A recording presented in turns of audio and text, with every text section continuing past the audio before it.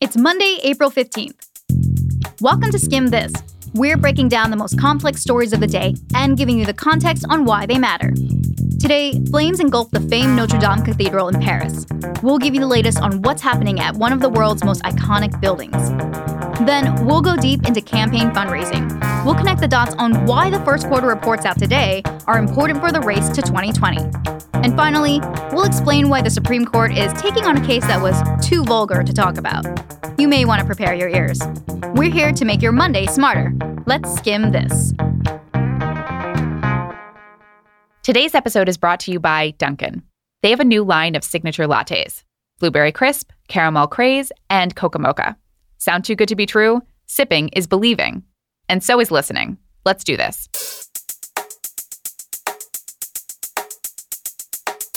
Breaking news out of Paris. The Cathedral of Notre Dame is on fire, an out-of-control fire. The Notre Dame Cathedral is on fire. It's in flames as we speak. That was this afternoon, when stories about Notre Dame burning started popping up in your alerts. French officials say the fire began sometime after 6 p.m. local time. After about an hour, the fire spread to the famous spire at the top of the cathedral, and then part of the spire collapsed. It looked unreal. The French Interior Ministry said that 400 firefighters were trying to put out the fire, dousing the roof with water. A spokesperson for Notre Dame said that everything was burning, and, quote, nothing will remain of the cathedral's wooden frame, and that the vault could be threatened too. The cathedral is home to celebrated works of art and priceless Catholic relics. Right now, we don't know what caused the fire. The cathedral has been undergoing renovations. Last week, the statues on that spire were lifted and removed by crane. The building was surrounded by scaffolding. The Notre Dame Cathedral is almost 1,000 years old. It was built in the 12th and 13th centuries. During the French Revolution, people destroyed religious imagery inside, and it kind of fell into disrepair. It got a revival after 1831 with Victor Hugo's novel The Hunchback of Notre Dame, and people were moved to fix up the cathedral. But in recent years, it's been falling apart again. Earlier this month, the BBC reported on how hard it is to repair Notre Dame. Maintaining the building is an ongoing challenge. Pollution, acid rain, and age are now eating up not only its fine details, but also this building's actual structure. That report was published just 10 days ago. Notre Dame is not only a religious landmark, it's one of the most famous examples of French Gothic architecture. 13 million visitors come to Notre Dame every year. So people around the world are watching this fire. This story is still developing. We'll have an update for you tomorrow morning in our newsletter, The Daily Skim. So today was a major deadline for people in the U.S. to file paperwork about their finances. Not just for you, but for these people too. Brothers and sisters, we have a lot of work in front of us. We are all in this together, so let's do this together. And now I'm counting on you. If you can go to PeteForAmerica.com, join in, donate if you can, sign up if you want. Today is the deadline for everyone running for president in 2020 to show us their receipts, to tell the U.S. government how much money they've raised for their campaigns in the first quarter of 2019, what they're paying for, and who's on the payroll. So you've probably been seeing a lot of numbers out there all day, for the Democrats and for President Trump. We're going to explain what's important about these numbers and why. Okay, one of the big numbers people are talking about is how much each of the candidates has raised so far, and who gave them that money.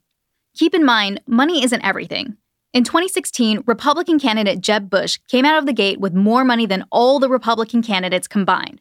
But those dollars didn't translate into likes. During the primary, he won 0 states. That said, showing how much money people want to give you is still considered an important indicator of how well you'll do in the race. We'll start with the Democrats first. At the end of the first quarter, the candidate who raised the most money was 2016 presidential candidate Senator Bernie Sanders of Vermont. He raised $18.2 million so far. Quite a bit behind him is Senator Kamala Harris of California, who's raked in $12 million. And in third place is Beto O'Rourke, the former congressman from Texas. He's pulled in $9.4 million so far. But the other important number these candidates are touting is where that money came from, because the number of donors matters here too. To get on stage in the first 2 Democratic primary debates, the party says you have to have at least 65,000 people donate to your campaign, or be polling at least 1% in several public polls. Basically, you have to be on a few people's radar. Those are important benchmarks for candidates like entrepreneur Andrew Yang. He's only raised $1.7 million so far, but he says he has at least 80,000 people who donated. That's enough to put him on the same debate stage with frontrunners like Bernie Sanders. So, money matters. But in terms of getting TV debate time in front of voters, it matters more that you have a lot of people backing you. And sometimes when it comes to money, less can mean more. Campaign fundraising, especially in a crowded primary, is a marathon, not a sprint. The Federal Election Commission sets a legal limit of $2,800 for how much an individual person can donate to each phase of a presidential campaign. First the primary, and then, if they're lucky, the runoff and the general elections. That's to keep things fair and square. The bad thing is, if you give all your money to your favorite candidate up front, you can't help them down the line in that phase if they get into trouble, because you've used up your limit. So it's better to get a bunch of smaller donations throughout the campaign so their war chest keeps getting refilled. That's why you're seeing candidates today tout how much of their total amount raised came from small contributions, anything under $200. You probably remember in 2016 when Bernie Sanders made a big deal out of saying that his average donations were $27 and dissed Hillary Clinton's big money fundraisers. These small amounts are a way for candidates to show donors that they could have more staying power, and that they have average Americans behind them, not just wealthy donors who can drop the whole $2,800 at once. So that's what's going on the Dem side. Then there's President Trump. He had to hand over his receipts too. And he blew everyone else out of the water. Trump raised over $30 million in the first quarter, more than Bernie Sanders and Kamala Harris combined. He's also talking up his small donations. Trump says nearly 99% of his contributions were $200 or less. The average was around $34. And in total, he has over $40 million. That's an unprecedented number for an incumbent president at this stage of the game. But he's technically been running for re-election since the night of his inauguration in January 2017. Less than a month after he became president, he held his first 2020 rally in Melbourne, Florida. So what's the skim? You'll be hearing about fundraising totals throughout the year, at least 3 more times. That's because candidates have to release their numbers every quarter. But today's reports are the first big ones. A Pew Research Center poll from last year shows that 77% of Americans support limits on campaign spending, to make sure larger political donors don't have greater influence on election outcomes. But even though there's that $2,800 limit for donations to individual campaigns, it's just the tip of the iceberg in terms of political donations. There are other limits for annual donations to things like political action committees and state and national party committees.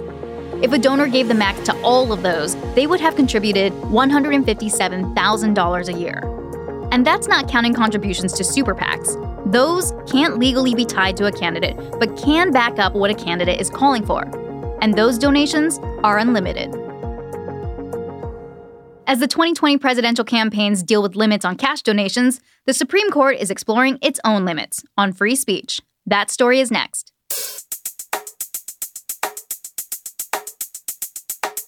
There's nothing worse than the afternoon slump, except an afternoon slump without the pick-me-up. Insert Dunkin's new handcrafted signature lattes. They come in flavors like blueberry crisp, caramel craze, and cocoa mocha. Warning, they may make you take more coffee breaks than your calendar would like. Sipping is believing with Dunkin's new handcrafted signature lattes. America runs on Dunkin'. Price and participation may vary. Limited time offer.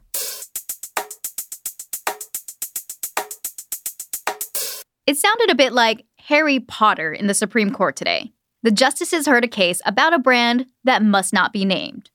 The word at issue, as Justice Breyer called it, was the acronym for a brand called Friends You Can't Trust, better known as FUCT. The brand's been around since 1990. GQ called it an OG streetwear brand. And yeah, it's pronounced fucked. Or as Chief Justice John Roberts described it, the vulgar word at the heart of the case. That marketing trick has been a big headache for the brand's founder, Eric Brunetti. Back in 2011, the Patent and Trademark Office rejected the brand's application for a trademark. They say it's against the Lanham Act of 1946, which forbids immoral or scandalous trademarks. Brunetti says that act is unconstitutional. He says it goes against the First Amendment's freedom of speech guarantee. So, the Supreme Court has been called in to settle the debate. And this is actually the second time in just a few years that the justices have heard a case on trademark restrictions. Back in 2017, they ruled unanimously that an Asian American band, the Slants, should get First Amendment protection for their trademark, even though the name was kind of derogatory. Justice Samuel Alito wrote that the expression of ideas can't be prohibited just because some people find it offensive. That ruling also protected the Washington Redskins. The football team got back its trademark, which had been canceled after the government got complaints from the Native American community. Soon after the Slants ruling, the U.S. Court of Appeals ruled in favor of Brunetti. But the Patent and Trademark Office said, F that, and now the case is with the Supreme Court. The Patent and Trade Office says the fucked case is different because it's not about being disparaging. They say it's because Brunetti used the name alongside strong and explicit sexual imagery. Just to be clear, fucked has been around for almost 30 years, and nobody's telling Brunetti he has to stop putting that label on stuff, just whether the brand can be trademarked, so Brunetti can protect it against counterfeiters. But even though none of the justices wanted to say the name, they did have a lot of questions, especially about what they called the arbitrary use of what registers as scandalous and what doesn't. Justice Neil Gorsuch said it was like they decided by a flip of the coin. Want to make sure you don't get effed? Don't forget that today is tax day. That's next.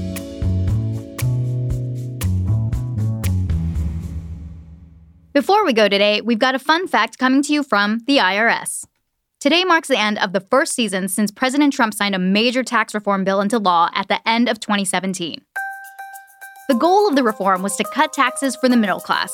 And though the richest ended up benefiting the most from the cuts last year, a lot of taxpayers are benefiting too. The Tax Policy Center says that about 65% of people paid less than last year.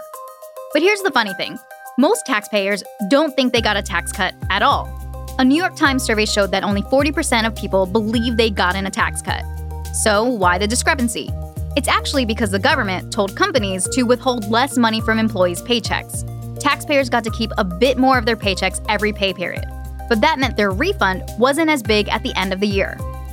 And that revelation may still be coming for a lot of taxpayers. The IRS reported on Friday that about 50 million people still needed to file their returns.